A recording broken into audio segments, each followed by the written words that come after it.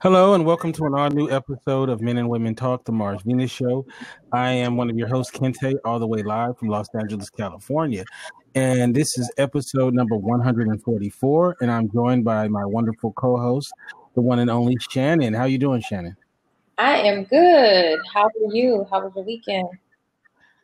Man, weekend was busy. Got to do quite a bit of stuff. Was lazy one of the days and very productive the other day. So Okay. it was a good weekend, you know. What about yours? Well, I just ended a 3-week, no days off work streak. So I'm getting ready to enjoy this week off. You know what? I can see that in your face. Wow. You look like you look like it. You know, just to get not to go off on a tangent, but man, if we could just have clones of ourselves, wouldn't that be great? Excellent. A total of 4 of them. Oh my God! You know what? If I could just get one good clone, put his butt to work, you know, and then I can do what I really, really, really want to do all the time. I'm good with that. I'll be 100% good with that. So, yeah, but you know, that's me though. That's in my little bird brain. So today we are blessed to have a guest who I've been wanting on the show for a long time. I've known this young lady for quite a long time. We have something in common, our love of hip hop.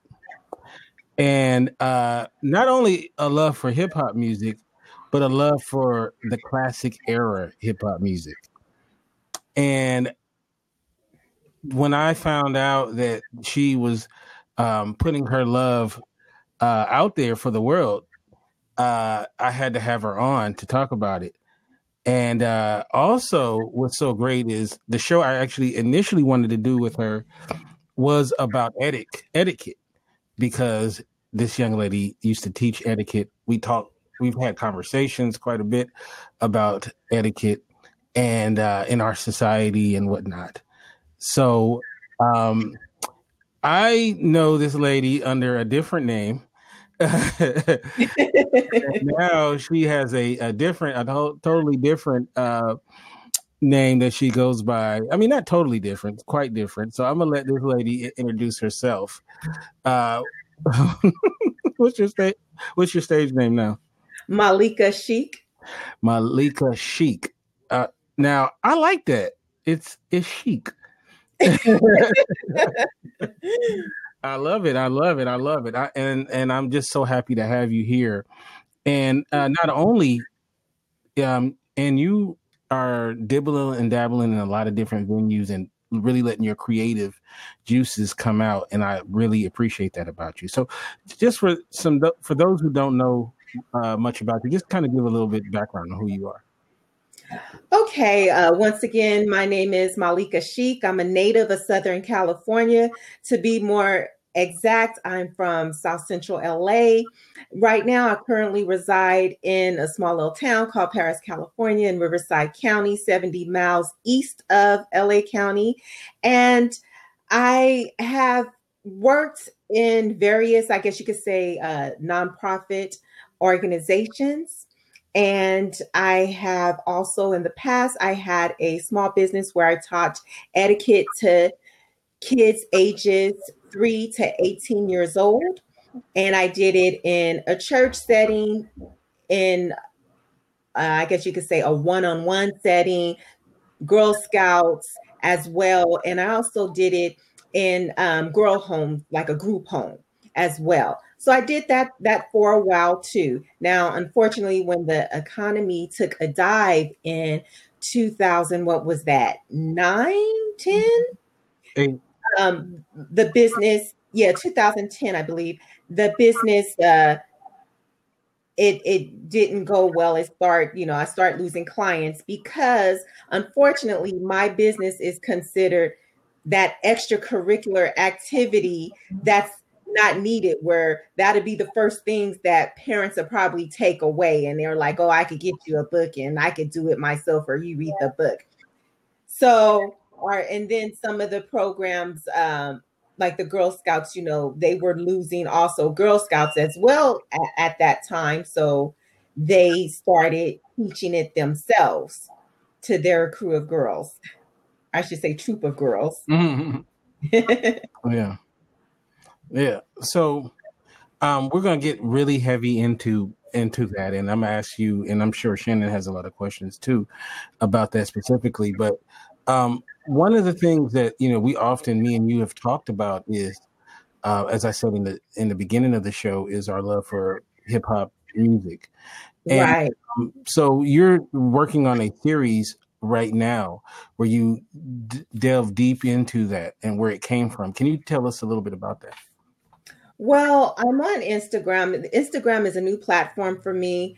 And so my platform is called PMS, and it stands for Politics, Money, Society. So you can find me on Instagram at _PMS247 _. And what I'm doing right now is a whole rap series, and I call it My First Love Rap Music. So I broke it down into the first episode is how old I was when I first heard rap, which I was 5, what song I heard, what group it was, who exposed it to me, which it was the first rap song I ever heard was, it was by, sorry, brain freeze. It was by the Sugar Hill Gang.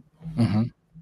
And my uncle Clarence was the one that exposed me to it. And I was 5 years old. And I just remember my little ears was just so excited when I first heard it, because back then I remember I used to love disco music. And so when I first heard the Sugar Hill Gang rap song, I got excited because I was like, oh, it sounds like disco is in it, but then it's something else different. And so ever since that first exposure to the Sugar Hill Gang, I just been a fan of rap music. If you remember, the early hip hop was heavy disco influence, because we kind of just, like you said, we just came out of that era, or right. we were still in it. So a lot of the samples and a lot of the music came, you know, it was, you know, disco was heavily influenced. Right. And, I think disco gets a bad rap. It does.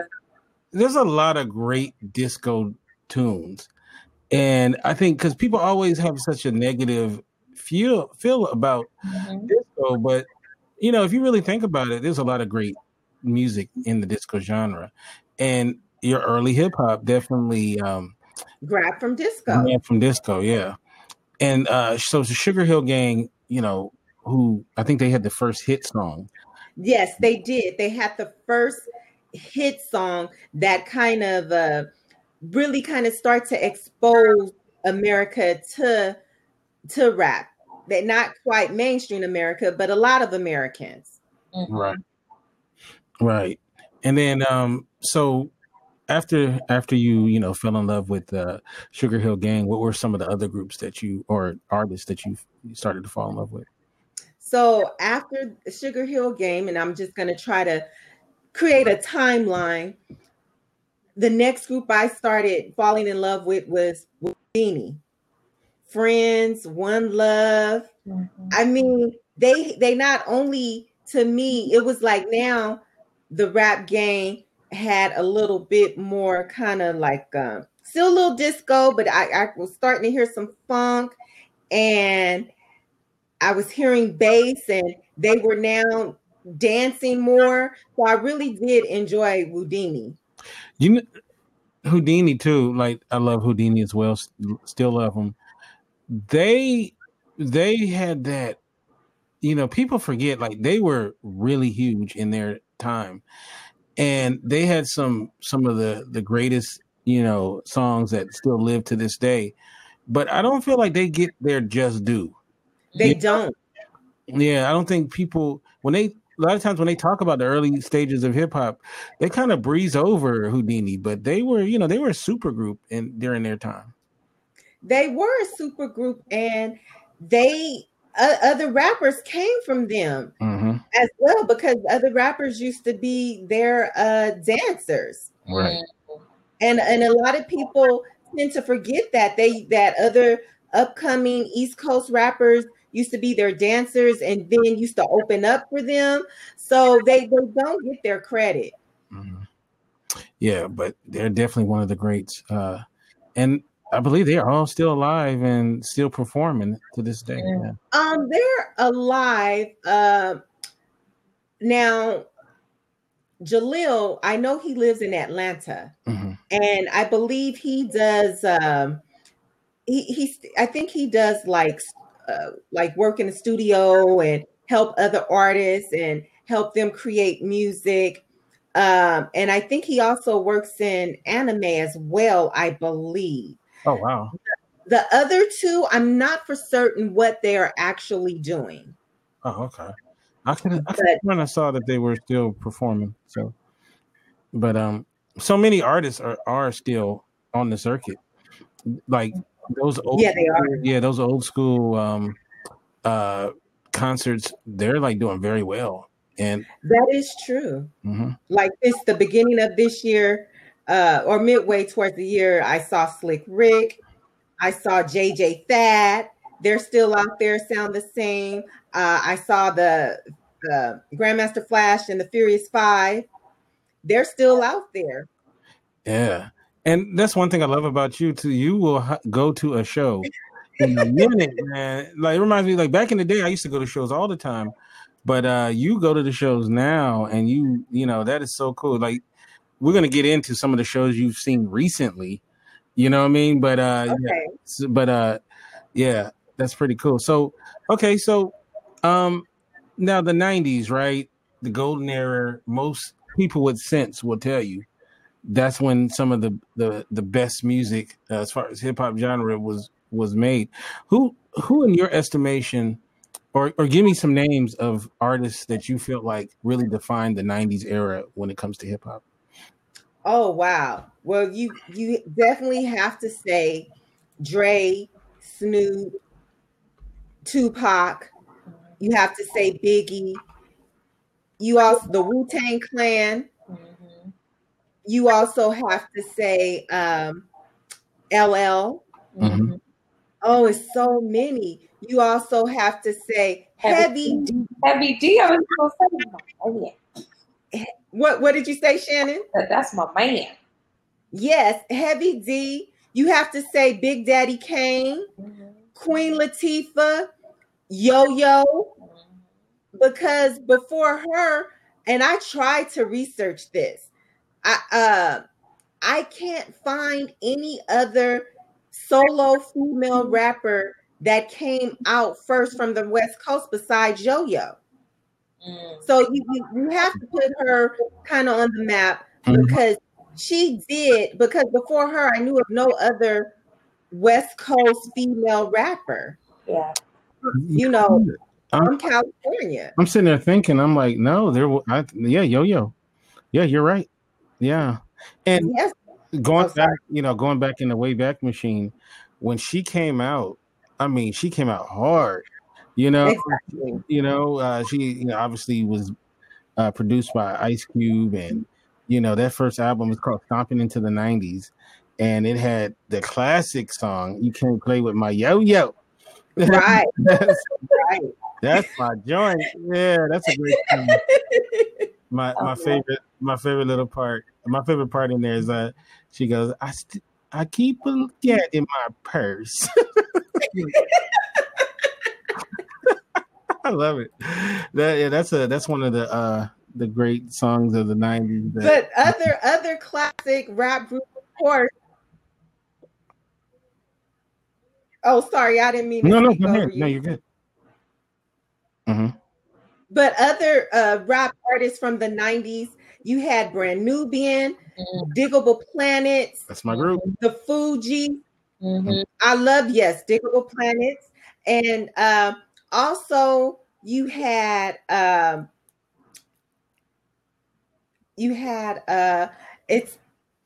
really, really, really enjoyed, and I kind of think this group was kind of looked over. I'm trying to remember the name. Is the guy he died, Guru? Oh, Gang Starr. Yeah. Gangstar. Gang, They were greatest excellent. groups of all times. Yeah, Exactly. man. Don't let me start bumping some Gangstar right now. Okay, I love Gangstar. Yeah, like yeah, they didn't get their due really until way later. I mean, Right. like, where they actually made some money and whatnot. Yeah, but no, they were always critically acclaimed, and yeah, they one of the great groups of all time. They, all their albums are like amazing. Yeah. Now, one group you didn't mention. Outkast. No, I love you didn't mention Outkast, but I love Outkast. But my favorite group of all time, you just didn't mention them. Who is that? Tribe Called Quest. Oh shoot, yes, hands down. Tribe Called Quest. How can I forget that? Definitely, they contribute a whole lot. Mm-hmm. Tribe Called Quest and De La Soul are like De La Soul. Yeah, they changed the game. And Missy Elliott. Yeah, in ways that people didn't realize. Like Missy Elliott is yeah. So yeah, Missy Elliott is dope. So let me ask this question though. I'm gonna put you on the spot. Who would you say is the greatest female rapper of all time? Any coast? On the East Coast? Any coast. Oh, in any coast. MC Lyte. MC Lyte. Okay, I can't argue with that. I believe Lauryn Hill is the greatest female rapper of all time. People will use, oh, she didn't do as much. I'm like, wait a minute. She has the 2 Fugees albums. She has 3 of her own, if you count the double CD as 2, and then the album oh my God, Miseducation. Okay. To say that she's the greatest.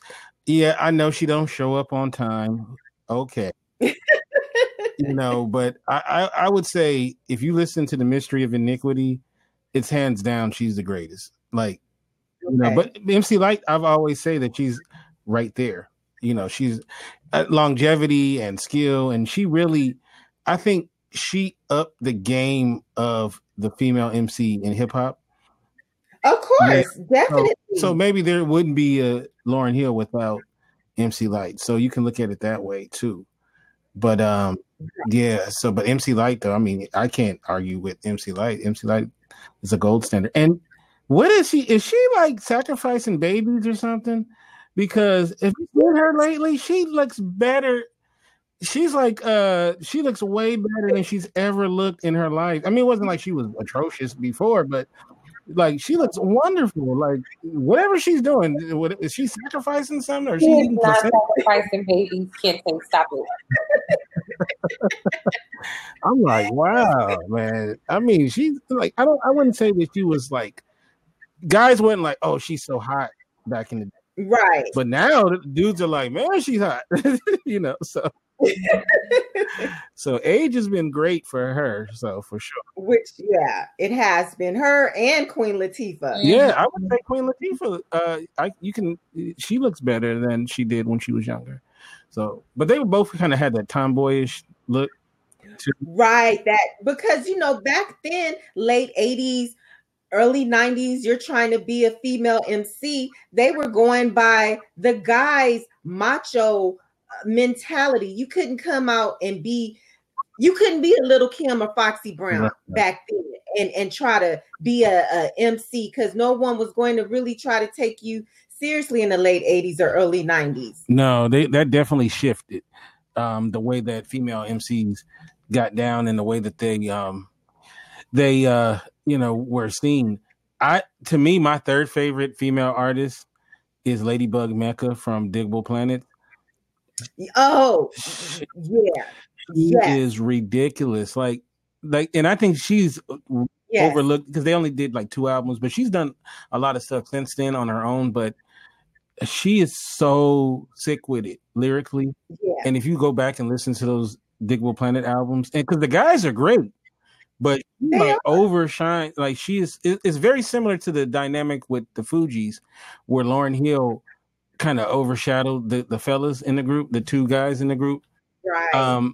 But I would say Digable Planets, the guys were way better than the guys. I'm talking about lyrically in the Fugees, Oh, most definitely. You know, And I feel, without Diggable Planets, it wouldn't have been any Fugees and if the Diggable Planets wouldn't have broken up, they would have really been the ones that would have been considered the great ones instead of the Fugees. I definitely agree.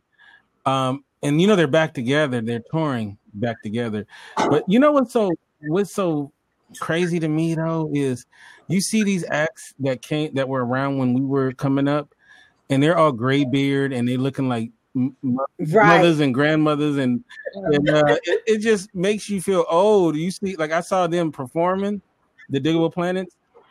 They look like kind of geriatric a little bit, and they were, and I'm just like, oh my God, y'all making me feel old. I mean, they look good for old, for people? Yeah, for old people. I didn't mean that that way, but it just was so funny though to see them, and it's like, dang. I mean, we're probably around the same age. It's like, oh God, right? Do I look that old when I'm out there in the streets? No, but it is funny. Can you remember the first concert you went to? The first concert I went to, it wasn't a rap. It was in 7th grade. My uncle Michael took me when I was in 7th grade, and it was at Universal.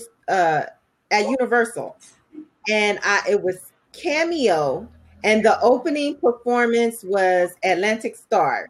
Oh wow! And you said you were how old?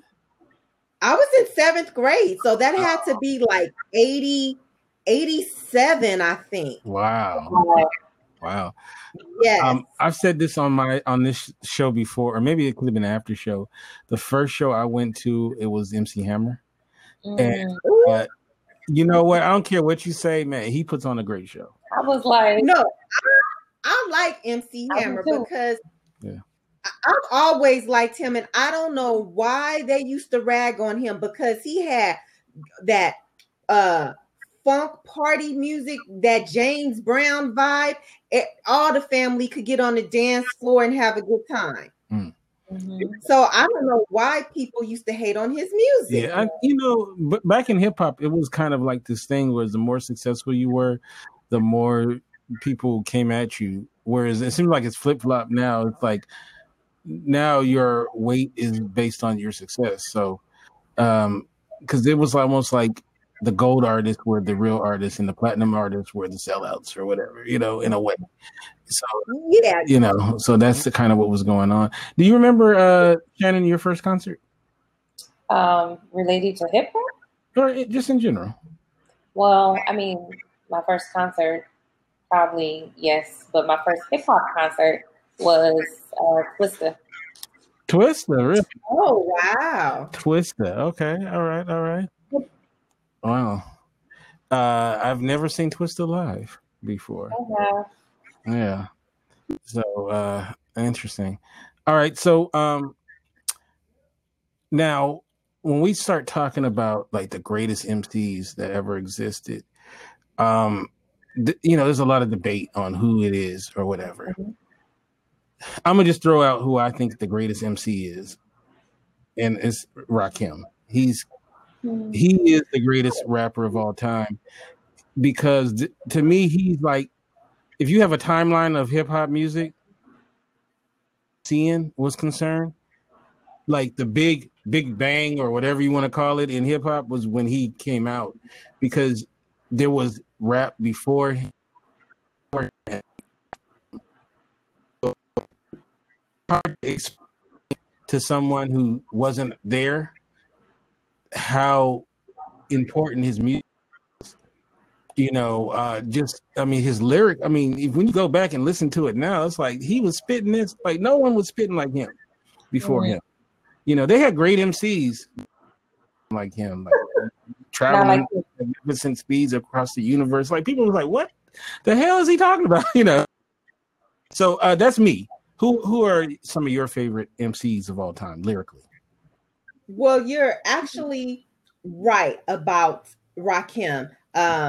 He is to me also my favorite MC of all times. And you're also right about before Rakim, yeah, you had good rappers like Melly Mel, and you had let me see, you had Kumo D, because he came before Rakim as well. You had a lot of good rappers that were before him. However, it wasn't until Rakim came along, because Rakim had this melodic flow, and he was lyrical, and he was not only melodic, lyrical, he was educating you with this kind of street melodic groove behind it. And he was just cool about it. And he wasn't out there, because remember how the early rappers used to kind of dress crazy? Yeah. He came out like a cool dude, laid back, sweatsuit, tennis shoes, fat gold chains, and all of that. Fat gold chain. He even kind of came with a new, he kind of updated b-boy look. Right. That's what I can say. He came out with. So he did change the game, and his flow made all other rappers that preceded him and after him, if they were going to try to come out with something, they now had to kind of step their game up. It couldn't be no more of this like little elementary rhyming rap. It couldn't be bubblegum. If you want just there's so many representations of his skill, but like kind of one of his early ones, I Ain't No Joke. Like, just, when you listen to the lyric, the beat is dope, of course, but lyrically it's just, man, you get goosebumps listening to Rakim. So yeah, he's one of the definitely, I think he is the greatest in my estimation. Oh yes. Now my number 2, I would say, is KRS-One. And they are the 2 most quoted MCs of all time. KRS-One, his impact on hip hop music is so vast. What he was able to do with, he took the diss song to the next level. You know what I mean? Like, you know what I mean? And he, he's another one of those who taught as well as, rhyme. I would say he's probably part of my part. KRS-One would be probably in my number 5 or top 10, possibly. Yeah, he is. I would probably say, yeah, he would probably be number 2 or 3 for me. I really love his rhyme. I think he's dope. I saw KRS-One probably about 4 or 5 years ago, I believe it was. And he still got it. Yeah. He still got it. Yeah. I remember he said something like every year he makes diss songs for all the rappers in the top 10 just in case they want to start something. So I did not know that. Yeah, every year he just sees who the top 10 are and he has it ready, locked and loaded. So he's the old school B-boy, just way about him even till to this day, and they call him the teacher. So now, one thing that a rapper like LL Cool J was able to do was he had this thing, and I think Tupac probably took it to even another level. This thing where the ladies like him, ladies love Jane, right? Fellas liked him too. He kind of had that that thing, I don't know what you want to call it, because he was like I think he was the first one to do the hip hop love songs, right? With I Need Love. Yes, he was. First one. I Need Love. And so like, what do you think about like someone like LL Cool J who kind of had that thing, that the ladies like him, and also he had the fellas respect too. And it's good you brought that. This is a good question, because now that I'm kind of thinking about it, and I think about the early stages of rap, you either had where, only the guys like this particular rapper and the girls like this particular rapper. But LL did receive love from everyone. And I think because he had that one love song. And the girls really felt him. So anything else that he came out with, they just liked it. Plus, he was showing his chest and his muscles. So he brought, I think he was really the first rapper to bring in sex appeal. Mm-hmm. Right. Well, because he brought in that sex appeal, you had, and then he was young too, because he started at 16, 17. Baby, yeah. So he was the youngest rapper, and our generation coming up into the late like 80s and 90s up on rap, especially as a young teenager, we were gravitating to him because he was on also the covers. You got to think they had magazines back then. He was on the cover of the teen magazine. So of course, young women were going to gravitate to him. The song "I'm That Type of Guy." Yes. The video, I still remember that video. I haven't seen it in a long time. But have you ever, that song, Shannon? "I'm That Type of Guy." It's such a funny video where the whole video, he's like this cat burglar and he's breaking into this house and he's doing all this stuff to break into this house. Mm-hmm. And at the end of the video, he finally gets to the vault. And then you're thinking he's about to get some diamonds and jewelry or whatever. He opens up the vault, and in the vault is like a bunch of women. And that's it's like, oh, that's what he was breaking in for, right? To get the vault. So yeah, it's a good, but it's funny when you listen to the lyrics of the song, it's very a douchebaggy song. It is. It's so douchebaggy. It's like, that kind of talk to get your ass whipped. LL. So, hey Dre. Yeah. So, but no, it was definitely he had that Jingling Baby and Around the Way Girl. I want a girl with extensions in hair, bamboo earrings, at least 2 pair. Yeah, all of that stuff. Still remember it like it was yesterday. So. Yeah, because he made, like, Tupac, I believe, really followed his pattern where he made songs for the women and the men. He was like really the first one. Yeah. Yeah. And Tupac, he really like did it on another level where it's hard to be that guy that the chicks love and the fellas love too, because we we don't like those guys generally. Mm-hmm. It's like, oh man, this clown, look at this fool with his shirt off. You know what I'm saying? Like you like this? You be like talking to your woman. You like this? This really is what you like? But right. But Tupac was able to do it because you couldn't not respect Tupac, as a dude. So he was like, he just had that, he was smart, man. Because his first album didn't really tap into that, but it was even though it was a great record, but that second one, Strictly for My N-Words, that one, because he had the great song I Get Around, which is that's the joint right there, that of all time. And also Keep Your Head Up too was on that same joint, so right. Had the two things there. But one thing that was great about the 90s is you had a lot of positive hip hop in the early part of the 90s. Yeah, you did. Yeah, so let's kind of talk about some of that. Of course, we mentioned KRS-One, Boogie Down Productions. They obviously but then you had Public Enemy. And the X-Clan. Jungle Brothers, yes. So, let's kind of go there. Chuck D, underrated. I think he's underrated as an MC.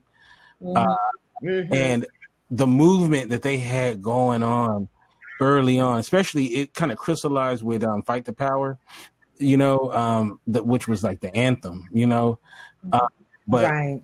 I always say in my my second favorite hip hop album all the time is It Takes a Nation of Millions to Hold Us Back. And that is just like, that album is so good, and it meant so much at the time. And Black Steel in the Hour of Chaos, one of the great rap songs of all time.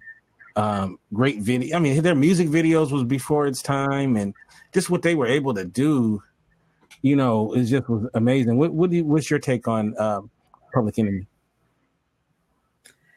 Public Enemy, they were something that I felt that was really needed in the late 80s and early 90s. Because it was coming a point to where I guess you could say, and I hate to say this, but it seems like it's always this period where in Black culture where we start having another awakening. And they were part of that whole kind of like awakening era, because you got to think, they came out around the time of when School Days came out.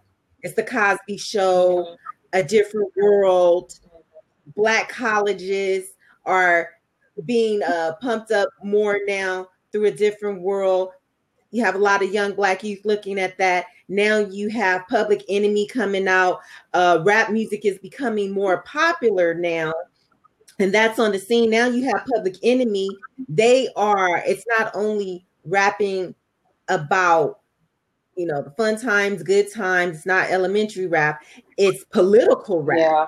And it had a good political meaning behind it. And people would say, oh, well, they're just talking about Black people. But when you really listen to their music, hey, they bringing in everybody, because they're talking, when they say fight the powers that be, that's for everybody. Yeah. That's not excluding anyone. Right. Yeah, and that was part of their message, is that we all got this thing, crushing on top of us. So yeah, they were definitely something, and it meant a lot to me coming up, just growing up. They definitely were a huge influence on myself. So and I know I wasn't the only one. So it was tons of people that were that they were a big influence to. And to this day, Chuck D's still doing his thing, and he's doing, in a lot of different ways. He is putting his gifts out there into the world. So no, that's pretty good. And X-Clan, a lot of people don't remember X-Clan. X-Clan, they were like next level, man, with it, man. Right. Van Glorious. Yeah, with the keys. A couple of their members are dead. Professor X. I know one. Professor X and their DJ, Sugar Shaft. He died. He died in a weird thing with the hospital. Well, he checked in the hospital and then somehow died or something like that. But Brother Jay, the main rapper, is still around, and he's still in the community and stuff. So but X-Clan, they were a great group that unfortunately people don't remember. But I don't. I'm people. And oh yeah, well, one of their great songs, "Funkin' Lessons," "Heed the Word of a Brother," and then they had this song called "Fire and Ice" on their second album, which is a classic. So great stuff. Now, the 90s is also known for the Diddy-fication of hip hop. Like Diddy, obviously, he helped bring us Notorious B.I.G., Biggie Smalls, right? Yeah. He also brought in the whole hater thing, and the style and all of that kind of stuff. So on some levels, like, you can't take away what he was able to accomplish and what he's still accomplishing. But also, he's left shrapnel around too. I'm not, So what's your take on Diddy? Wow. Okay. With Diddy, I would have to. It's kind of all over the place with him. Yes, he did bring us good artists like Craig Mack, which he was his first artist that was on Bad Boy Entertainment. Right. He was the man, and then came the rest of them. So he did give us Craig Mack, gave us Biggie, Lil' Kim, Mary. He gave us some good artists, but at the same time, he gave us a lot of good artists. And he gave us Faith Evans, which I love. However, he couldn't keep his team together for whatever reason, because it seems like he's only focuses on like the main ones and like and then the other really great artists too, but they may not be number one. They may be number 2 or 3, but they're still excellent in their own way. He loses them and he loses sight. And I think Diddy, he doesn't really, because he got his hands here and there. He didn't really know how to manage his people well. And some of them just left. And then another reason, they say Diddy don't pay. Don't pay his artists. And you notice Jesus loves Diddy. I'm gonna tell you why. Because it seems like his artists, after dealing with him, they go right to the Lord. So like, that's true. Yeah, like how many of them all of a sudden become like hardcore in the church after dealing with Diddy? Because Loon is a Muslim, right? He's a Muslim, and he goes around talking about his life. And then Craig Mack, he was part of some cult before he died. They said he was part of some cult down south, I think in South Carolina. Right. And then Mace is a minister. Right. So yeah, like I guess it's you mess with Diddy and then you go to Jesus. It's like the next step, right? So, I mean, man, that's something else. Yeah. I love D in the chat room says because he was trying to be all in the videos. Quoting Suge Knight. Yes, from that 1990, I think 5 Source Awards. I saw that. Yeah. Oh man, that's so infamous even today. Yeah. Yes. So okay, so we talked about Diddy. Now you mentioned Outkast. Now, do we have any people here from the South? No, I don't think so. No one that claims the South.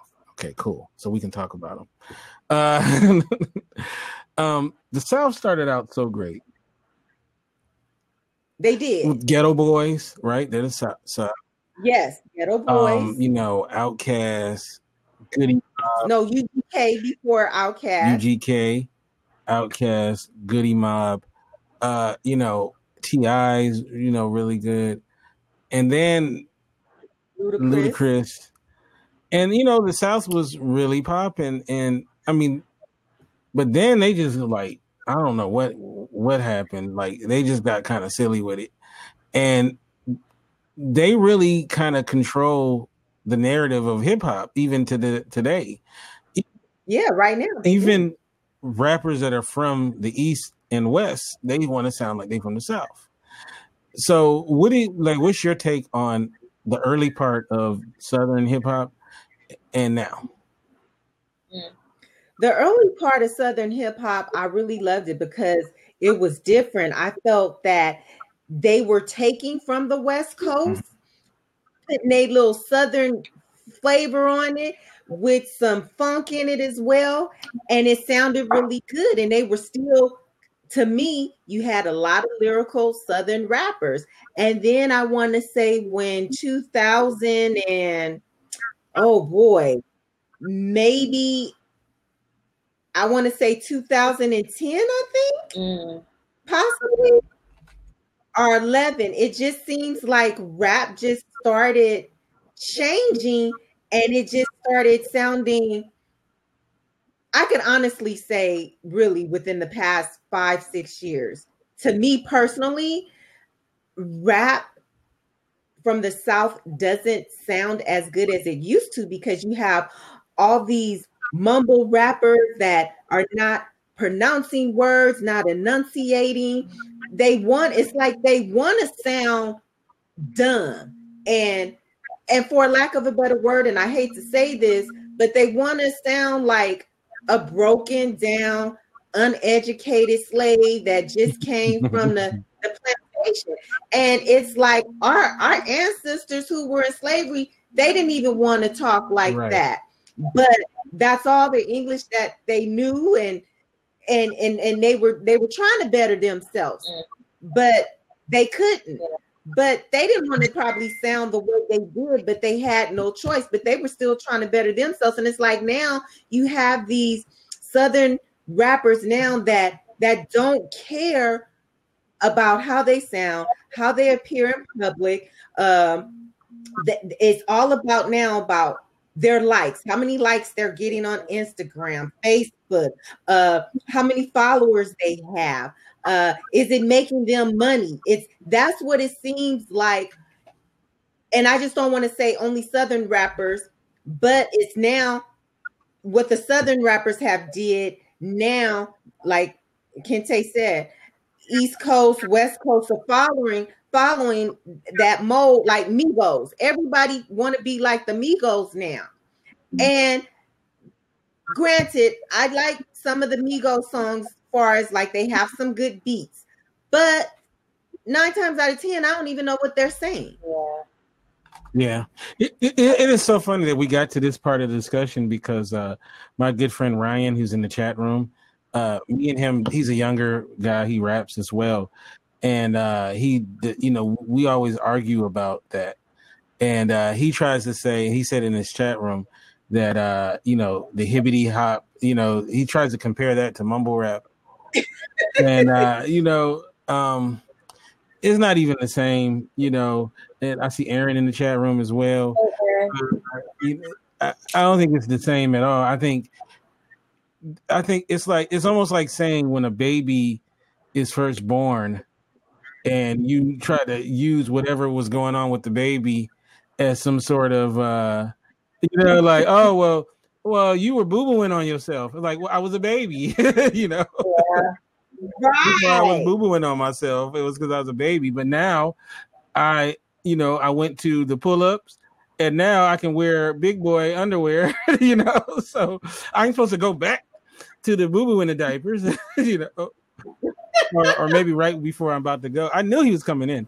So I feel like what's up? So we're going to definitely get in a good debate here because Ryan, that's something we go back and forth with. So just kind of, you want to do a quick chat room shout out, Shannon, before we do that? Yep. Shout out to Dylan and Dean and Aaron and Monica. And then we've had a few that have stepped out of the room. I think Dre and the other Aaron was here earlier. Yes. So just to reset, the conversation is my guest, Miss Chic herself, Malika Chic. She is doing a series on when she fell in love with hip hop, and we're talking about that as well. And then we're going to have a conversation too on etiquette as well, which I've been do on the show as well. So there is another Aaron actually, Aaron Riggs. The only one. So, but we like Mr. Wake Up better. So okay, so 2000s come, right? And hip hop, I think early 2000s hip hop was still in a good space. You still had some really good MCs that were doing their thing, and you had some guys come up. Where do you feel like hip hop kind of took a left turn?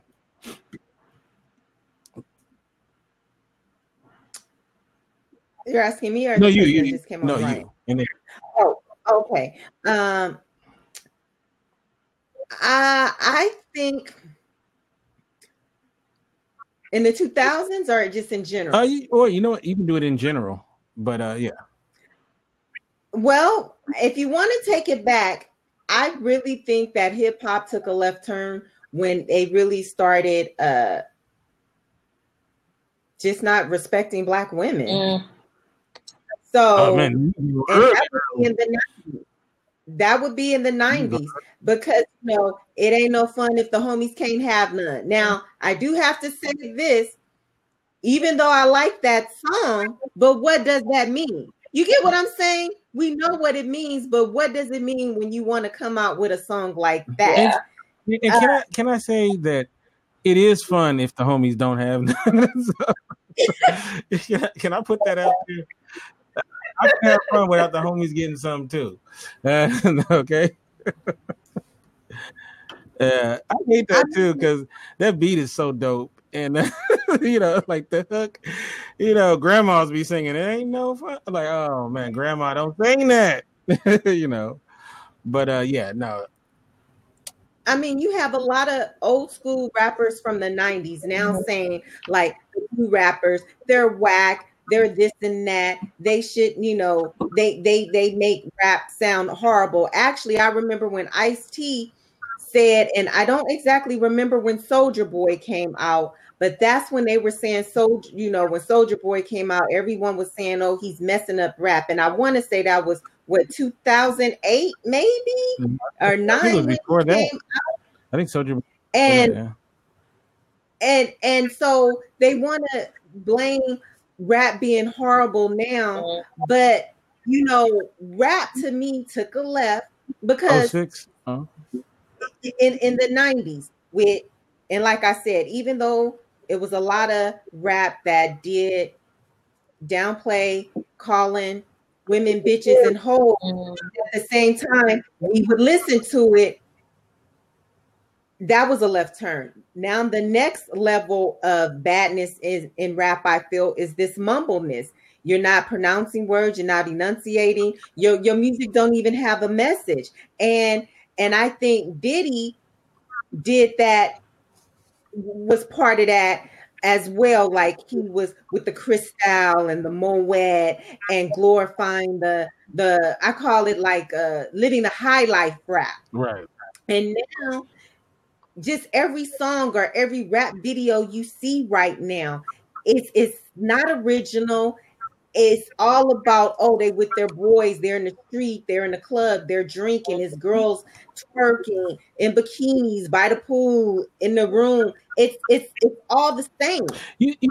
One thing I noticed too is even when they have women in the videos, and like the women are accessories more so than they're like together.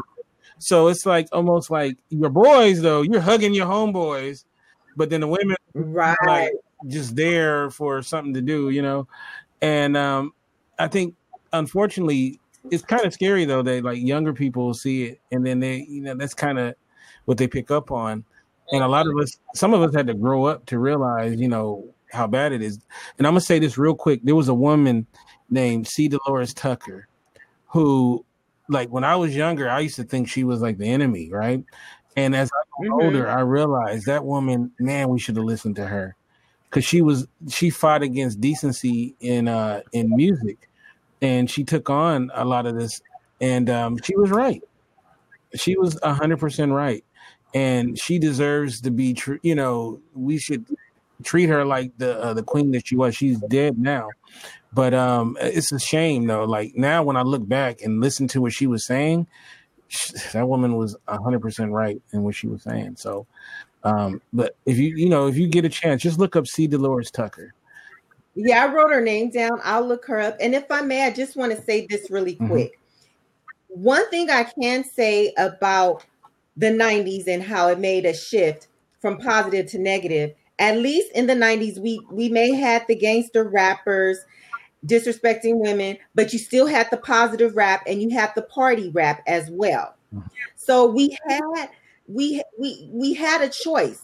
No one sounded the same. You had different levels of rap, but nowadays you have pretty much rap all sounds the same.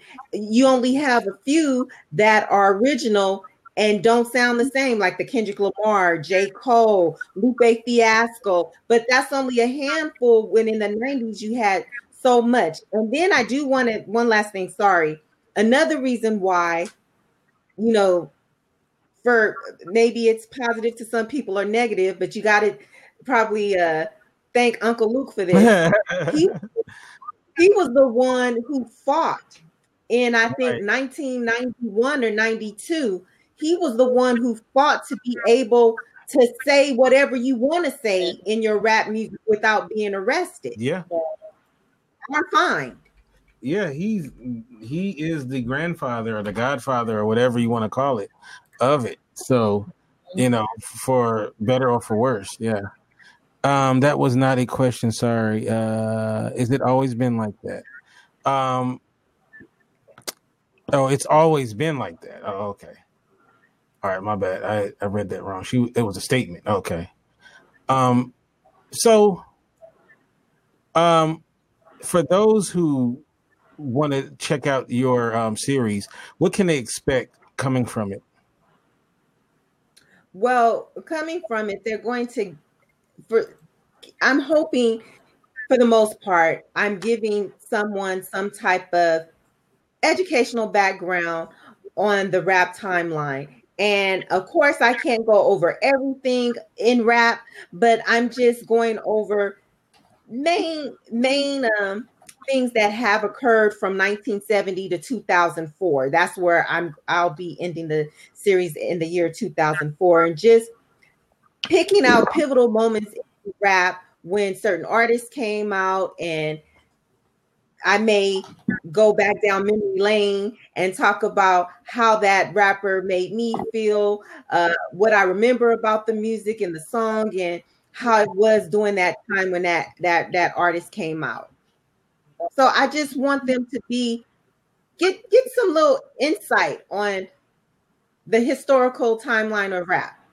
Yeah, and that is so awesome because, I'm a big hip hop fan, and that was what I grew up on, and for better or for worse, I still have a appreciation for it. And I'll tell you, one of the great moments in hip hop history was when the Black Eyed Peas performed at the Super Bowl. And the reason why I say that is, if you're from here, you probably saw them too when they were underground group, right, around LA.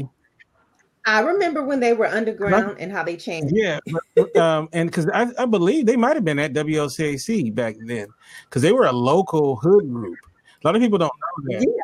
And they would so they were like a real local group before they hit it really big.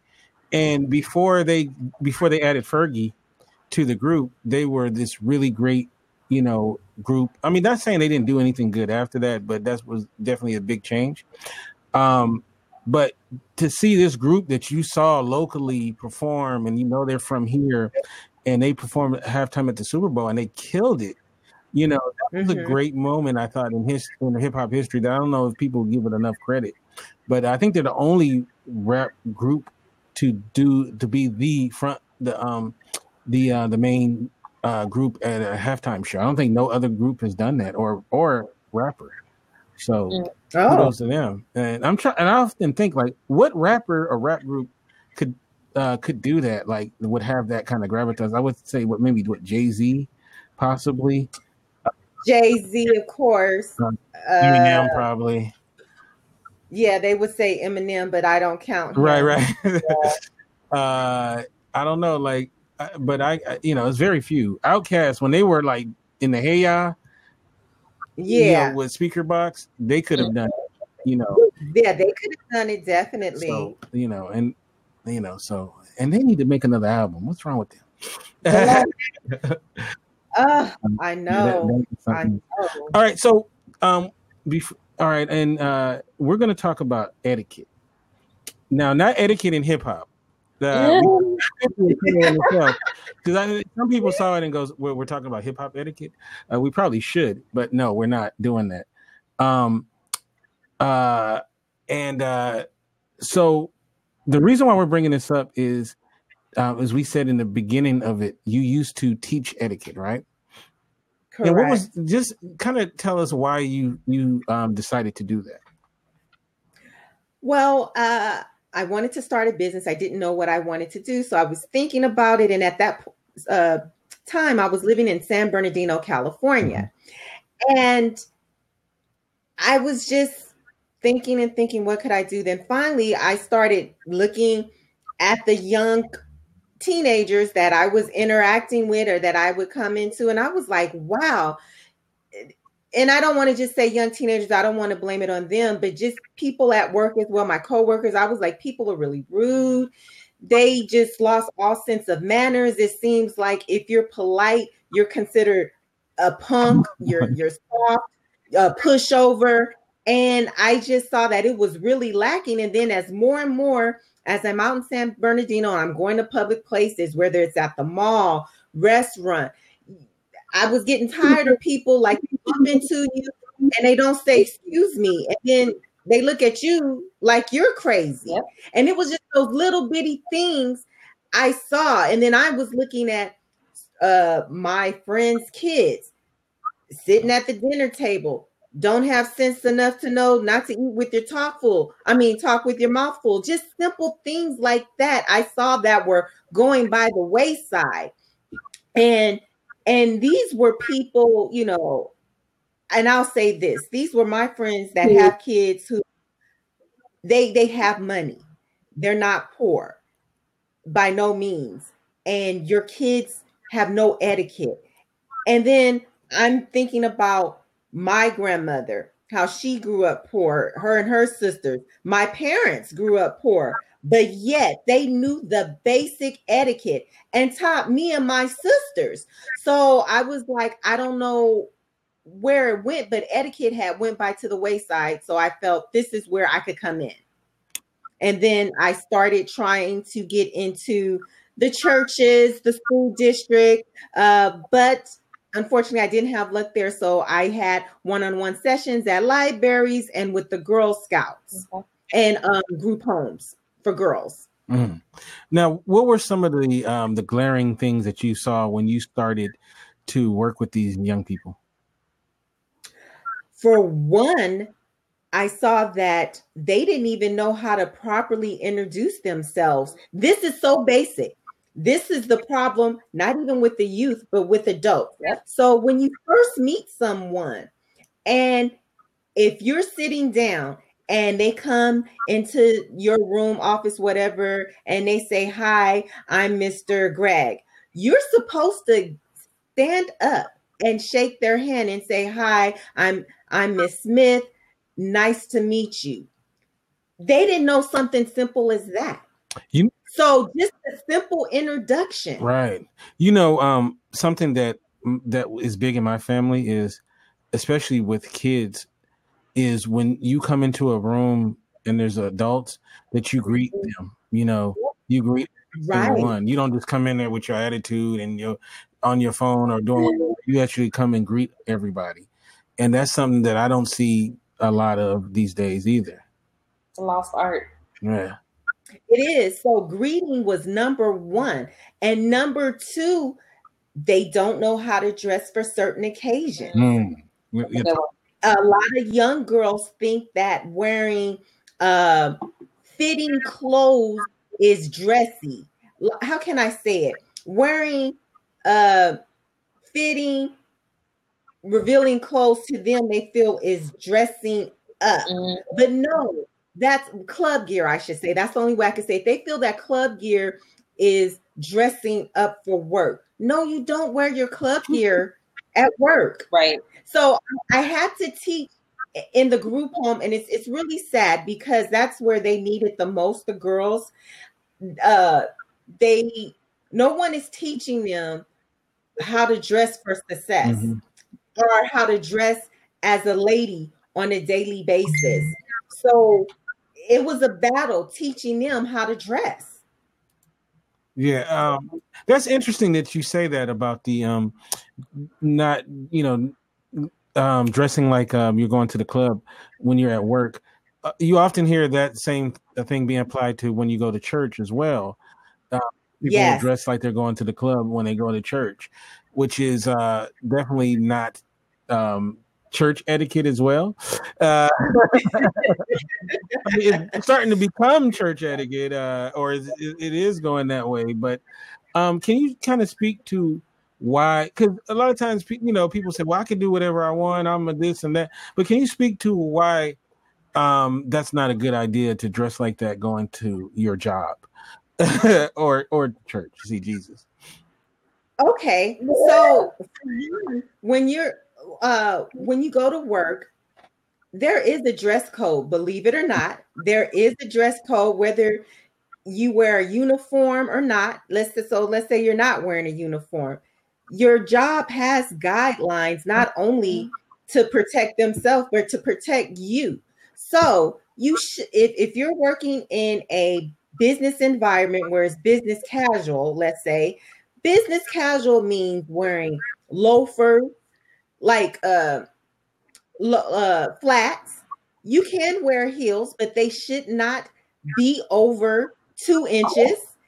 You can't, and you wear slacks. You can wear nice blouses, but you shouldn't be showing your cleavage. It shouldn't be so low cut. You could wear nice skirts, but they shouldn't be no more than 2 or 3, no more than 3 inches above your knees. Okay.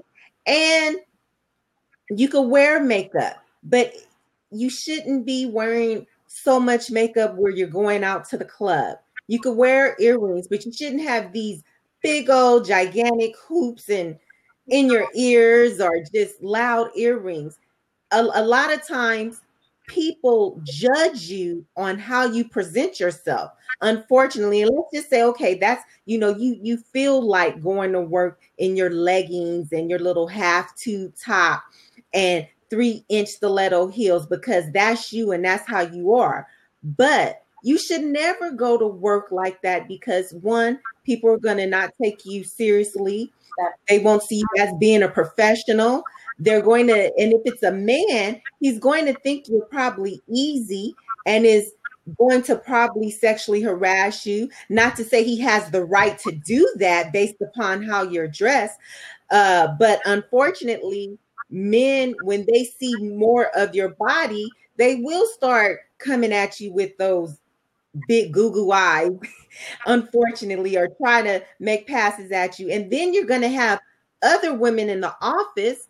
They're going to start spreading rumors or talking about you because now they're feeling that you are, you're coming to work dressed slutty. Right. And you could also lose your job. Yeah. I've known people who have gotten written up on the verge of almost losing their job because they would not adhere to the dress code. Right. Let me ask Shannon this question because Shannon is a good young lady. She was raised right. What were some things that your mother talked to you about proper etiquette? How to present yourself and all that. Well, my mother didn't necessarily teach me a whole lot of etiquette. I mean, there were certain things that were just customary in our home, not to talk with your mouth full. And a lot of times I laugh because I see people doing it and I'm like, I do not need to see the inside of your mouth or what you're digesting. It's disgusting. And that's kind of stuck with me to this day. So I kind of laugh thinking of sitting around the table and we'd be like, can you finish chewing first before you continue this conversation? Always, what you said earlier about addressing people when you come into a room, regardless of where it's at, I still do that to this day. I mean, and even if it's as simple as just saying hello to everyone, you ain't got to stop and ask how the kids is, but at least it's right that they're present. And you've walked into the space that they were there already. And open the door for people. A lot of times people are like, I got it. I hold the door. We were taught that when we were younger, get the door for me. And you hold it and let people walk through it. You don't open it and then you walk through it and then hope they catch it on the way in. Right. So those are probably the few. Thank you, please, basics, and cover your mouth. I mean, people don't think that's etiquette, but yeah, cover your mouth when you cough. But my biggest pet peeve, and I'm sure you're going to talk about this, is people who do not RSVP. My biggest, pet peeve to date. I used to be a wedding planner's assistant when I lived in Dallas. And I used to have, and all of my friends that have gotten married put me in charge of their wedding list. So when their invitations come back or their RSVPs come back, I'm the one that tells people, you did not RSVP, so you cannot come to the reception. I don't have a problem telling people no. Sorry, you are not. You can come to the wedding because we don't actually have to pay for the count, the people that are there. But you will not come and get a plate at this reception. I guarantee you that.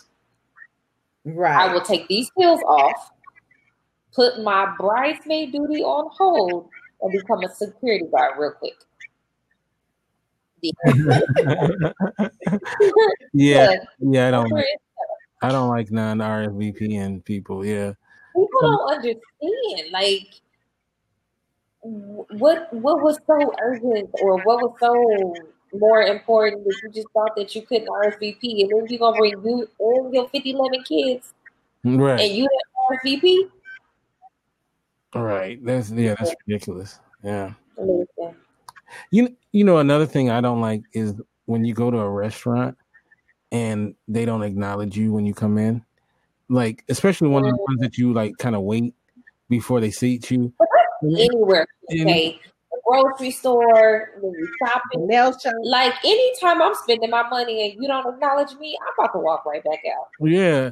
It's like you walk in and then they're just, and sometimes they'll be sitting there just looking at you, be like, I'm like, really? Like, like if I'm owning a restaurant, I want when somebody walks in there, they need to feel welcome, and because that you starting it off bad, what I mean, and it's like it's so much stuff. Like it's funny when you look at old clips of the way society was at one point when it comes to customer service. It seemed like it was understood more. And I'm not sitting here saying everything was it was just 100% great, but it just seemed like customer service was a bigger deal back in the day. And it seems like now customer service is like, it's just like, we're going to herd you in like cattle and then herd you out, Right. And another thing I don't like too, I don't know if this is etiquette or whatever, but we'll say business etiquette is I'm not tipping before I've had the service. Well, like I don't like that at all because I don't know if it's gonna be whack. And everybody doesn't deserve tips. Like the culture of what tipping was for waiters and waitresses who weren't getting minimum wage. Now everybody got a tip jar at their counter, and I'm like, yo, why? What you need a tip for? Right. You don't. Cut that out. Everybody wants a dang tip. Yeah, it's ridiculous. And then they want it for not doing anything though. That's the crazy thing. That part. That's the thing that it drives me nuts. But I don't like to tip before I had the service. I I will tip, but not before the service. Let me see what the service is gonna be before I'm gonna shell out that money. But that's a whole other subject. Another thing is let's talk about date etiquette. Okay. So we're gonna be equal opportunity. We'll talk about the men's as well as the ladies. But talk about some dating etiquette you've experienced of the negative from guys. Okay. Oh, you have something else to say? No, go ahead. Oh, okay. So one thing I don't like when I'm on a date is, well, first, let me just say this. When I meet someone and we exchange numbers, I like to talk to a guy over the phone for about a good solid week or two, just to see if I want to see where you're at over the phone, if you have a good head on your shoulders. I'm trying to figure out if you're a weirdo, basically, and if I should actually meet up with you somewhere so you could have a chance to go out on a date with me. Right. So let's say you pass the test and we go out on a date. What I don't like about, I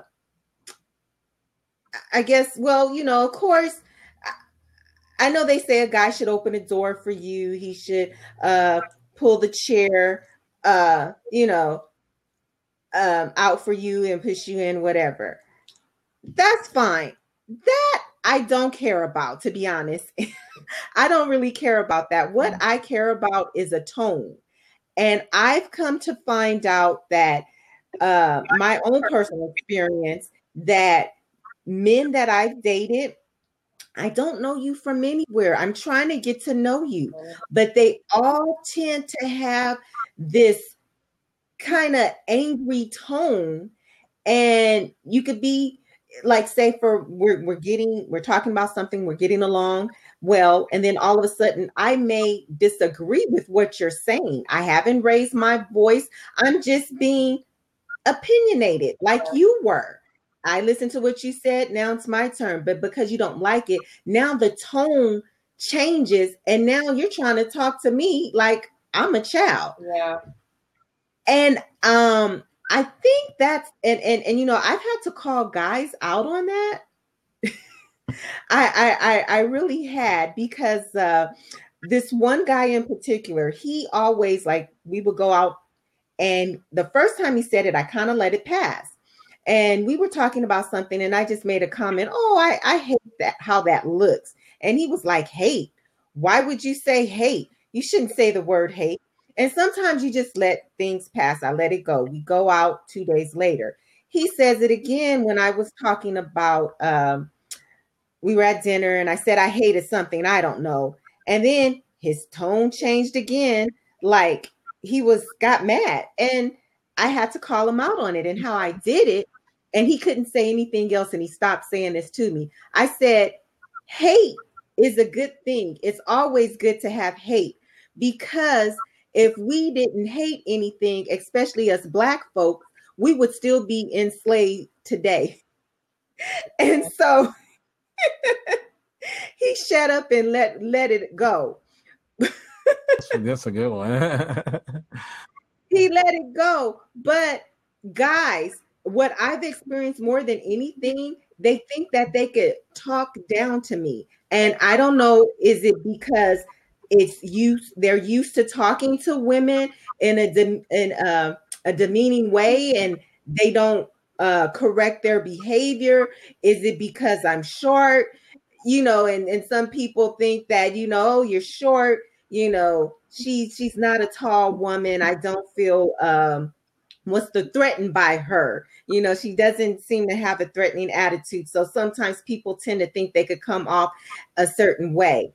And then another thing that I'm finding as I've gotten older, and it's so weird, men are now trying to ask for sex right off the back. As I've gotten older, you would think that they're older. You would assume they're older. They would be more mature, be more patient about progressing to that stage. But no, you got to go right. That's what they're saying, is you got to go right for it. I mean, that's what I've read somewhere on the internet. Oh, really? No, I feel what you're saying. You're really trying to get to know somebody, and they, you know, this guy is like, he's trying to get to know your draws. So right. And it always seemed, and I could honestly say, what, this is 2019. So since 2013, since I've been, you know, I guess you could say actively dating, so far in my experience, and I'm just speaking for myself, it seems like that third date, they're just trying to, like, okay, sex time. Hold up. No. Okay. There is an unwritten rule. There's an unwritten rule that you have to have sex by the third date, or she's really interested in you. What? That is an unwritten rule. And that's a rule that a lot of guys live by. And we've had people in our chat room who are women. I won't say their names. They're not here tonight. But who said if he ain't trying it by the second date, he might be gay or something.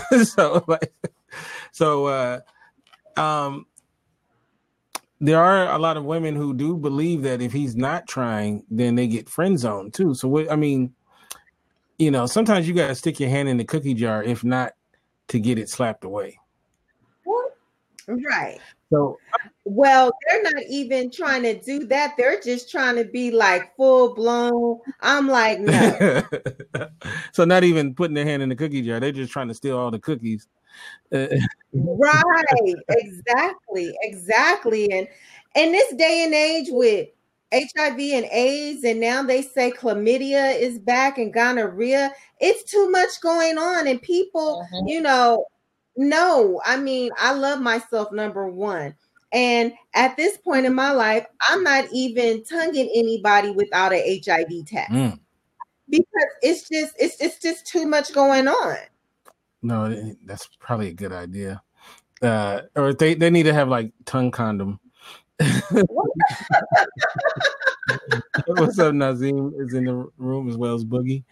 No, and I don't mean to sound like a prude, right. But it's just too much going on, and I feel a lot of these men. Okay, it's like, and I won't, I could, like I said, I can only speak from a woman's perspective. I'm sure it's maybe women out there being the aggressor toward the man, and the man is like, hold up. But I feel that, and another thing that's lacking, and this is where I stop dealing with the guy, your conversation, have some content to it. A lot of times, and I'm not saying I'm this intellect of, I have all the answers to everything and I know everything and you don't know anything, but a lot of these men don't have good conversation at all. Okay. Give me an example, because I've never dated a guy. So give me an example of a bad conversation during the date. Okay, so I could be asking him like what type of work he does, and he may start telling me, but then he gets very vague. Then I'll start trying to of course I'll talk about my work, what I do. I'll try to ask about his upbringing, what school he went to, college, whatever. And it's like he's annoyed in a way. How can I say it? You could tell that they don't want to talk about that. They don't want to bring up those questions. I mean, answer those questions, but I'm trying to find out information about you. And those are floaters. Those are what I call floaters. What do you mean? They're shallow. They're not. What they want right now is not to go deep with you. They either want to hit it and quit it. They want a friend with benefits, or as my previous boss just said, F buddy. And those things require them to dig deeper. They have room for them to evaluate who they are, and they're not really trying to feel that right now. Now, what they're trying to feel is you. So, can we skip past all them questions and let me just hit that? Yeah, right. I see what you're saying, but this is where I know when this person is not for me, when they try to get past that. Now, I just want to put this out there. I'm not trying to portray myself as something I'm not, but this is what I hate. I'm trying to have a serious conversation, and then they want to interject and they want to say, "Oh, are you mixed?" And I'm like, "What?" Yeah, they always want to ask, "Am I mixed?" And then my comeback is always, "Well, why would you ask me that? Don't I look black?" Well, they want to say, and for those of you who can't really see, but my hair this is my hair. It's long. It's like in the middle of my back. Years ago, it used to be down to my butt. So I used to always have this issue when I go out on a date. And then when I sit up and say, no, I'm black and black. And then they're like, well, then I feel now, this is when I know this is not the guy for me, because you're on this other level that I'm not on. And then they're like, well, you don't look at your skin tone, your hair. What does that got to do with it? We come in all flavors. Then I'm on, and I hate to say this, but then I'm on this, what I call ebonic dumb conversation now with you about my facial features, my hair. Then that's when he want to be like, well, you got to have some white in your family, or you got to have this. Then it becomes this dumb conversation. And to me, that's where I feel I'm being disrespected and where the etiquette is just gone. And when they come with that line of questioning and it seems like it's been boiling down to that, I'm just done. Mm-hmm.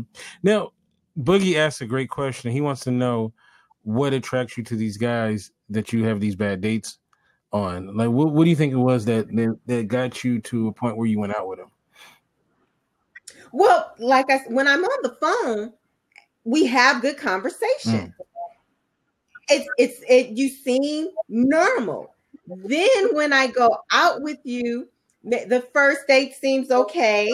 The second date, I'm like, okay, some of them, well, one more chance. But then the third one, I definitely know what's up. And then it's a done deal. But isn't it kind of disrespectful if by the third date he doesn't try to have sex with you? I don't think so. No. He got to at least try, right? You got to at least try. I'm not even thinking about I want to be in bed with you.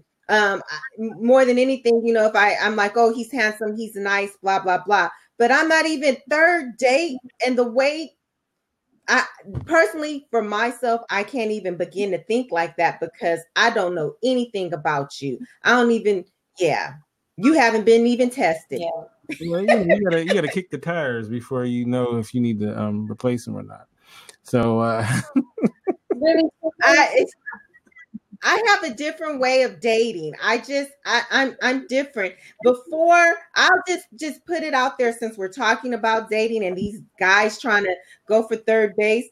For me to even think about, oh, well, I'm going to sleep with this guy, it's going to at least be about 3 to 4 months before I even start thinking about 4 months?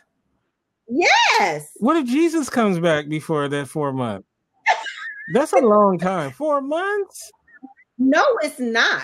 No, it's not. That's long. No, it's not. Because I don't know anything about you at all. You could be married and lying and have a whole lot of kids here and there. Well, I mean, 4 months though. No, that's not long, Kente. That's long. That's all right, go to prison for 4 months and see if that's long. Well, hey, prison and going without sex for 4 months are two different things. That's a no sex prison. Okay, we have some questions. Kiana's getting on me. Let's see. He wants to know, do you know what you are looking for and what attracts? No, we said what attracts. Man, well, I had to say it just, for, I had to present the other side, quote unquote, my side. But let me ask this question. Let's talk about relationship etiquette. Okay.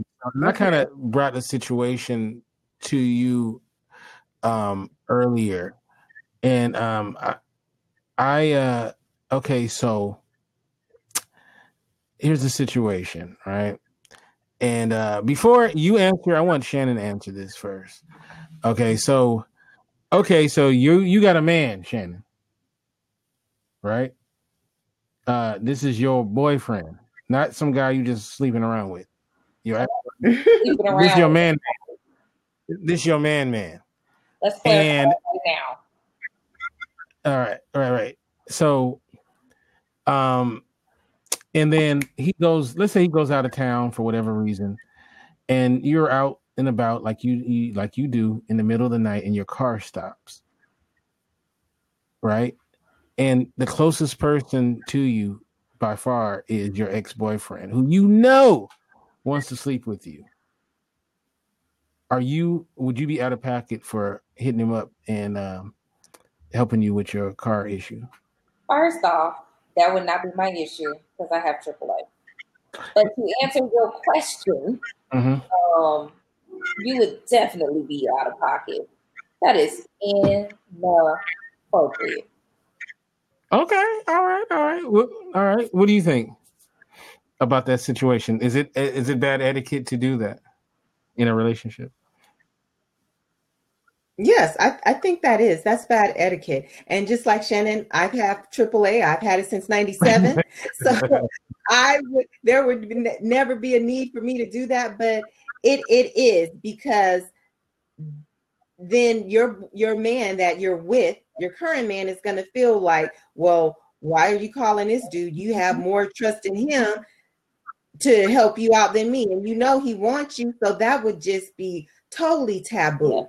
Okay, so we in agreement. Press 1 in the chat room if you agree with the ladies in here. Press 2 if you would call that X. Okay, everybody says 1. All right, so here's another situation for a guy. So, okay, Shannon's man. Would you keep using Shannon? Shannon's man. Now this is her man, not some guy she just messing around with. He has a beautiful quilt cover on his bed, right? It's bomb. It just happened to be done by his ex-girlfriend.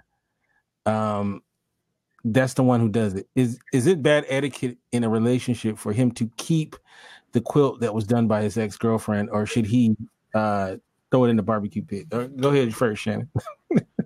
It depends. And the only reason why I say it depends, and he's not on the show, so you won't mind me saying this out loud. I am seeing someone whose last significant other has passed away. Okay. And so it depends. I mean, at the end of the day, some things are sentimental for a reason, and it doesn't mean that they at home pining away waiting for this person to return. But yeah, it depends. I'm not going to say everything needs to be thrown away. Now, if y'all still got some history and there are some problems with that in terms of y'all current relationship, yeah, you might need to take that and send it on over to your mama's house. All right, absent she's dead. Let's say she's alive and well. Is that bad? You think there's bad etiquette for the guy to keep the I mean, how many women keep their ex's hoodies? So what do you think, Miss Chic?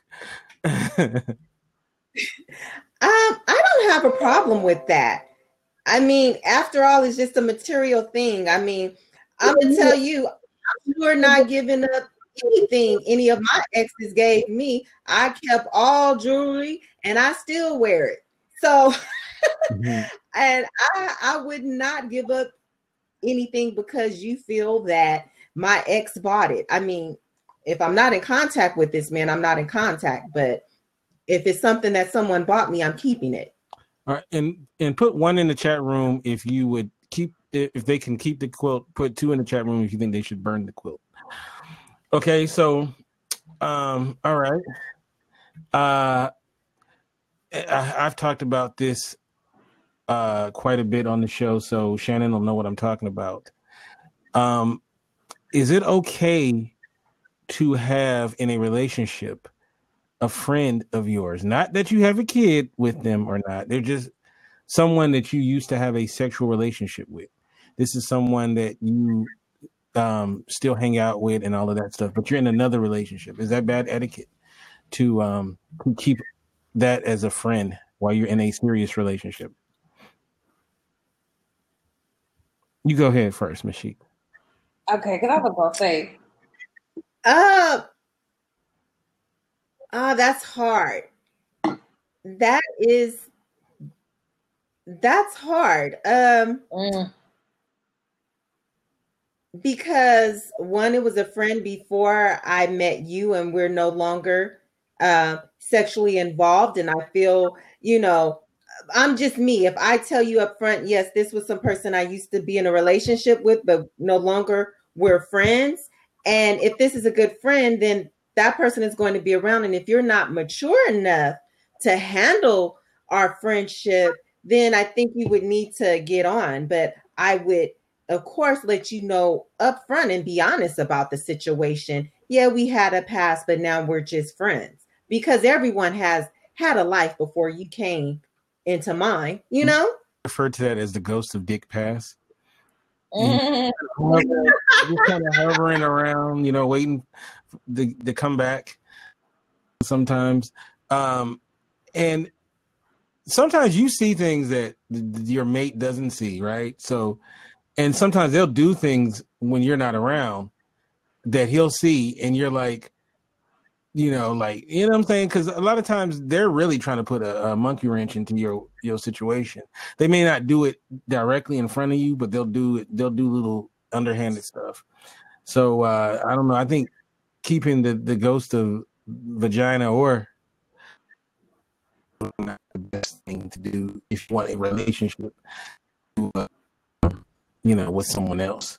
I don't know. What about you, Shannon? Would you have an issue with his ex, not baby mama, or just talking about an ex?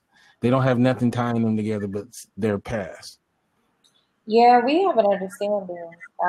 Anybody you screw, snip it, cut it, bye. Unless we all friends, and I know what level. If I know them and I know their character and I don't like it, they gotta go. It's just a reality. See you later. Adios. Bye. My thing is, you got to do things to nurture and foster a relationship, and those things go the opposite. Is it really that necessary? If you really want to make the thing work, I'm not saying you got to jettison those people out, to another or something, but you got to think about it. Is that really the best thing? So, but I digress. Okay, so let's talk about etiquette in relationships. How you talk to your mate, right? Let's talk about how women talk to men, right? And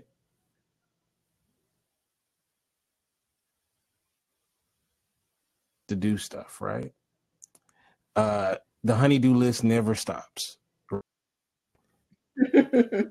And I feel like most men who are not crazy, they get it. There's a honey-do list, and sometimes you got to do things maybe you don't want to do, whatever. But sometimes ladies can drive us nuts with the way that they want you to enact their honey-do list or whatever. What's some good etiquette for women in relationships to get their men to be more amenable to maybe some things you want him to do, right? Like maybe the squeaky door you want fixed, or or whatever. Right. So what would you say? What's a good way you think to communicate that in a way that maybe he will not take it negative? Well, I think first you need to, when you want him to do that honey-do list, first you need to kind of set the scene up. You need to make sure you're cooking him nice meals or lunches, and maybe make sure the day you want him to do it, give him a good massage, and just be sweet. And then when it's time to ask him, and make sure you want to do this a week in advance. Make sure you fed them well every day, a whole week, massaged them, sexed them up good. And then when you ask him, don't make it seem like don't tell him to do it first. Don't tell him. Ask him in a nice way where it doesn't seem like it's a chore. Mm-hmm. And don't ask him to do it on a day that if he's in sports, that football is going to be on all day, or basketball is going to be on. You need to ask him to do it when it's a time frame when none of his sports programming is on, or his show, and be respectful and mindful of that. And I think when you are, and the way you ask him, and even say, well, if you need my help, I'll help you as well. Sometimes if you offer to say, hey, maybe he want his friends to come over and help him. Say, hey, you could ask so and so to come over and help you. I'll buy y'all some beer or something. Okay, all right. See, I like that. That you know what, and that will get it done. That will definitely get it done. I agree. But now here's something hard. You got to give guys advice. Oh, Lord. So guys, Shannon. He loves Shannon, right? He loves Shannon. Shannon is amazing. He thinks she's an amazing woman. But Shannon came home with a hairdo that's not doing it for him. He normally likes her quirks where she just all of a sudden changes up. But this one is not the business. He really doesn't like it at all. So how do you communicate it, in a way where she won't get upset with you? That Shannon, this hairdo, I'm just not feeling it. Or is it bad etiquette to even, it is her hair. Ooh, that's a tough one, because a woman's hair, saying you don't like her hair, that's like saying, baby, I look like you didn't put on 20 pounds. That's hard. Oh, but it's a good question. I think what he should say before he says anything, I think he should say, oh, I see you got your hair done, something to the effect, oh, how you feel about it. Ask her how she feels about it. Do you like how it looked? And then if she say yeah, and then you could just ask her, oh, well, what made you get your hair in that type of style? And then she may have a comeback, of course. And then you could say, oh, okay. Say, well, I ask her what type of look was she trying to go for? And then she comes back with the response and say, oh, okay, I see why you got your hair like that. But then he may want to comment and say something to the effect like, you wearing your hair in that hairstyle, it takes away from the beauty of your eyes or your eyebrows, or it doesn't.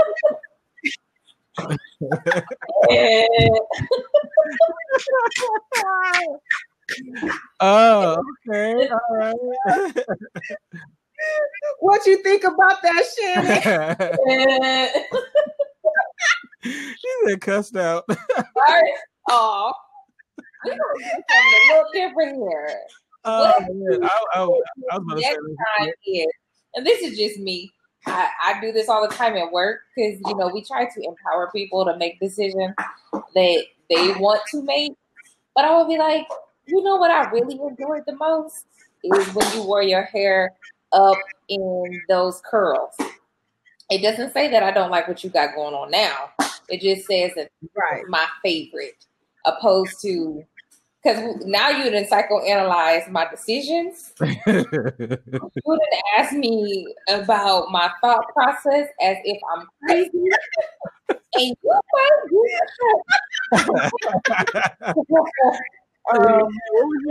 what was you going for? What was that? Look, so you insulted my intelligence. You think I ain't got no good sense, and then you pretty much told me my hair was ugly. So tomorrow, when I come back to the beauty shop to have them chop it all off, I'm gonna cut you. That's what's happening. That was a tough one, Kente. I didn't know how to come with that one. Believe it or not, it's a big deal. Like, there's a lot of times where, a lot of guys, some guys are just, they don't care. They're just going to say, "Hey, what's up, Brad, who just came in there?" But, there's a lot of times where a guy is just not feeling what she's doing, but they don't want to get cut. So, they're like, how can I, say this? Or some just say, okay, that's what she's doing. I guess that's what she's doing. Hopefully that trend will, maybe this is just a week-long thing, So I like Shannon's answer. Yeah, but like, you know what though? Y'all will definitely tell us it ain't working, and feel nothing about it too. Like, our feelings be damned. Okay, like, you wearing that shirt? Like, yeah, I mean, Well, sometimes y'all be doing the absolute most. Like, a friend of mine at church, he had on plaid on the bottom and like a paisley print on top. And I was like, yo, Gina, come get your husband. What is happening right now? And he has a personality like mine, so we kind of just put stuff together and we don't care who got a problem with it. But he was low-key like, really, Shannon, you don't like my outfit? And I was like, yeah, nah, bro. You should actually leave church right now and go home and church. And I think I hurt his feelings. But Oh, wow. I mean, that's what it is. At the end of the day, if you are with me or I'm with you, I mean, and that's like friendship accountability. Like, how many times have we, and this is probably more so for the lady, not you, Kente. How many times have we been out somewhere and we've seen girlfriends together and you see that one girlfriend and you be like, well, why they didn't tell her that wasn't okay? Right. Like, they saw her and they were probably all in the mirror talking about how cute they were. And did nobody had the courage to tell her, sis, you about 7 pounds more than that 5-pound bag that you just stuffed yourself in. And I'm right. So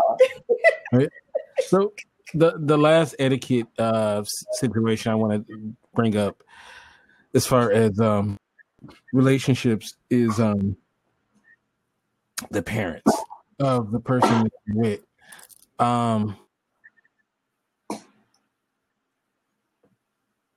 We love our mate's family, right? And you know, mama's cool, daddy's cool. We don't like them, right? I mean, we really don't like them. So disrespectful to your mate's family, especially their parents, right? Especially if they're not doing. But okay, let's say I don't like her mama, right? Being around her, her voice gets on. Just when I hear her voice, and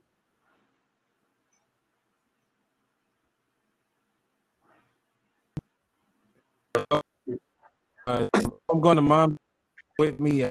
I mean, no, I gotta walk on. Wait, you were breaking up. I didn't all catch I got was you want to walk your turtle. Why are you walking the turtle anyway? No, that's the BS excuse when you want to get out of something. Right. So your family, especially parents. You're breaking up. Oh, am I breaking up really bad or something? Yeah, but don't rush because then you'll take the recording off. I don't like their parents. Okay. So navigate that. You want me to go first? Or you already have your answer? Go ahead, Shannon. Well, for me, I think there's a difference between respect and tolerance. I think at the end of the day, if you are committed to being with somebody, and I mean committed like we gonna do this thing called life together, there are people that you need to respect, and there are some people that you just tolerate. As it relates to parents, there's a fine line. You should be respectful to them for the season that you have them in. However, if you are this person's spouse, and every time y'all go over there for a Thanksgiving or Christmas or whatever, and they put your spouse down, yeah, there ain't gonna be too many of them times. I'm just gonna tell you that right now. And that's where my tolerance levels have thrown respect out the window. And I mean, in a sense, I'm going to respectfully tell you what you're not going to do to my husband no more. And then I'm going to tell them to have a good night in no uncertain terms and walk out the door. All right. I like it. All right. So, Ms. Sheik, I don't know. Has that ever happened to you where you... Wait, you're breaking up. Can you hear me? Yes, now I can. Okay. Has it ever happened to you where you were with somebody and you didn't like their folks? Yes, it has. I was dating a guy, and his mother did not like me at all. And it was so weird. I'll just tell this brief story. So this is when I was in college, and my major was nursing. And he told me, he after we had been dating for about a month, he wanted me to meet his mother. And I said, okay. And his mother was a nurse, but she was the LVN. At the time, I was going to school to be a RN. He said, whatever you do, don't tell my mother that you're going to school to be an RN. And I was like, why? He said, just don't do it. I go over there, we're talking because she made dinner. We were having a good time, and I just got caught up in the moment. Okay. And so she started asking me, well, what are you going to school for? And I said, to be a registered nurse. And as soon as I said it, the guy was dating, he gave me that look like, did not like, so right away. You just said Candyman 5 times. So needless to say, after that night, when I went over like 2 more times after that, she was disrespectful. She was what they say. She was real salty towards me for whatever reason, because I was going to now because I wanted to be a nurse. So she was being extremely disrespectful, like how she would look at me, the type of conversation she would have towards me. And I just stopped going over there. I stopped, for example, let me tell you what she asked me. So, oh guys, my battery is running low. Oh shoot. Uh-huh. I got to plug in. Uh-huh. So, but basically, I used to always wear my hair in a French roll. Mm-hmm. And I go over there. This is like after I had told her I was going to be a registered nurse. So this is the first time afterwards. And so I'm over there, we're talking. So she was like, oh, I like your hair. I'm like, thank you. And so she said, well, since your hair is in a French roll, how are you able to have sex with your hair like that? Yes, she did. Yes, she did ask me that. I would have been like, honey, let me tell you how me and your son get down with the get down. So yeah, and her son, his mouth dropped because he couldn't believe she asked that question. And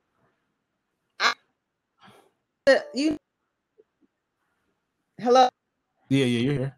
Uh-oh, we lost you. Wow, man. Don't say you an RN, because listen, I wish somebody would. Excuse me. I just saw this kid eating some food like he ain't never ate a meal before. We lost her. So as we wait for Mashik to come back in, I want to recognize, I see Artis in the chat room as well. Where you go, Kente, you disappeared as well. If you can see me in the chat room, press 1 in the chat. I can see you. Oh, hey, Artis. 2. Boogie can't see me. You might need to refresh, you guys, if you can't see me.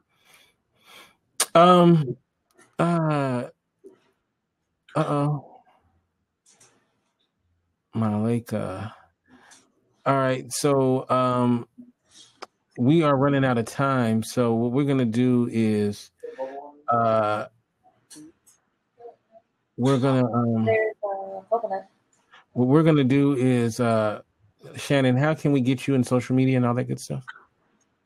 Social media, i.e. IG, Facebook, and Twitter. Shannon Ford, like the president, - Jefferson, like the president. And what about you, Kente? How can we follow you? You can get me at Kente F on Twitter, Kente Ferguson on Instagram, and of course the website is indieradio.org. And you can follow Miss on Instagram. I'm putting it in the chat room, but I also will say it. It's _ PMS 24/7 _ is her handle, and you can get her series on why she loves hip hop. And I was hoping that before we can have a proper goodbye, but Okay, so I want to thank everybody for coming out. I'll stay here for a minute just to get her back on, but I want to thank Malika, and we'll see you not next Monday. We'll actually be here for Tuesday, so that'll be a lot of fun. Next Tuesday. All right, you guys. Peace. Bye.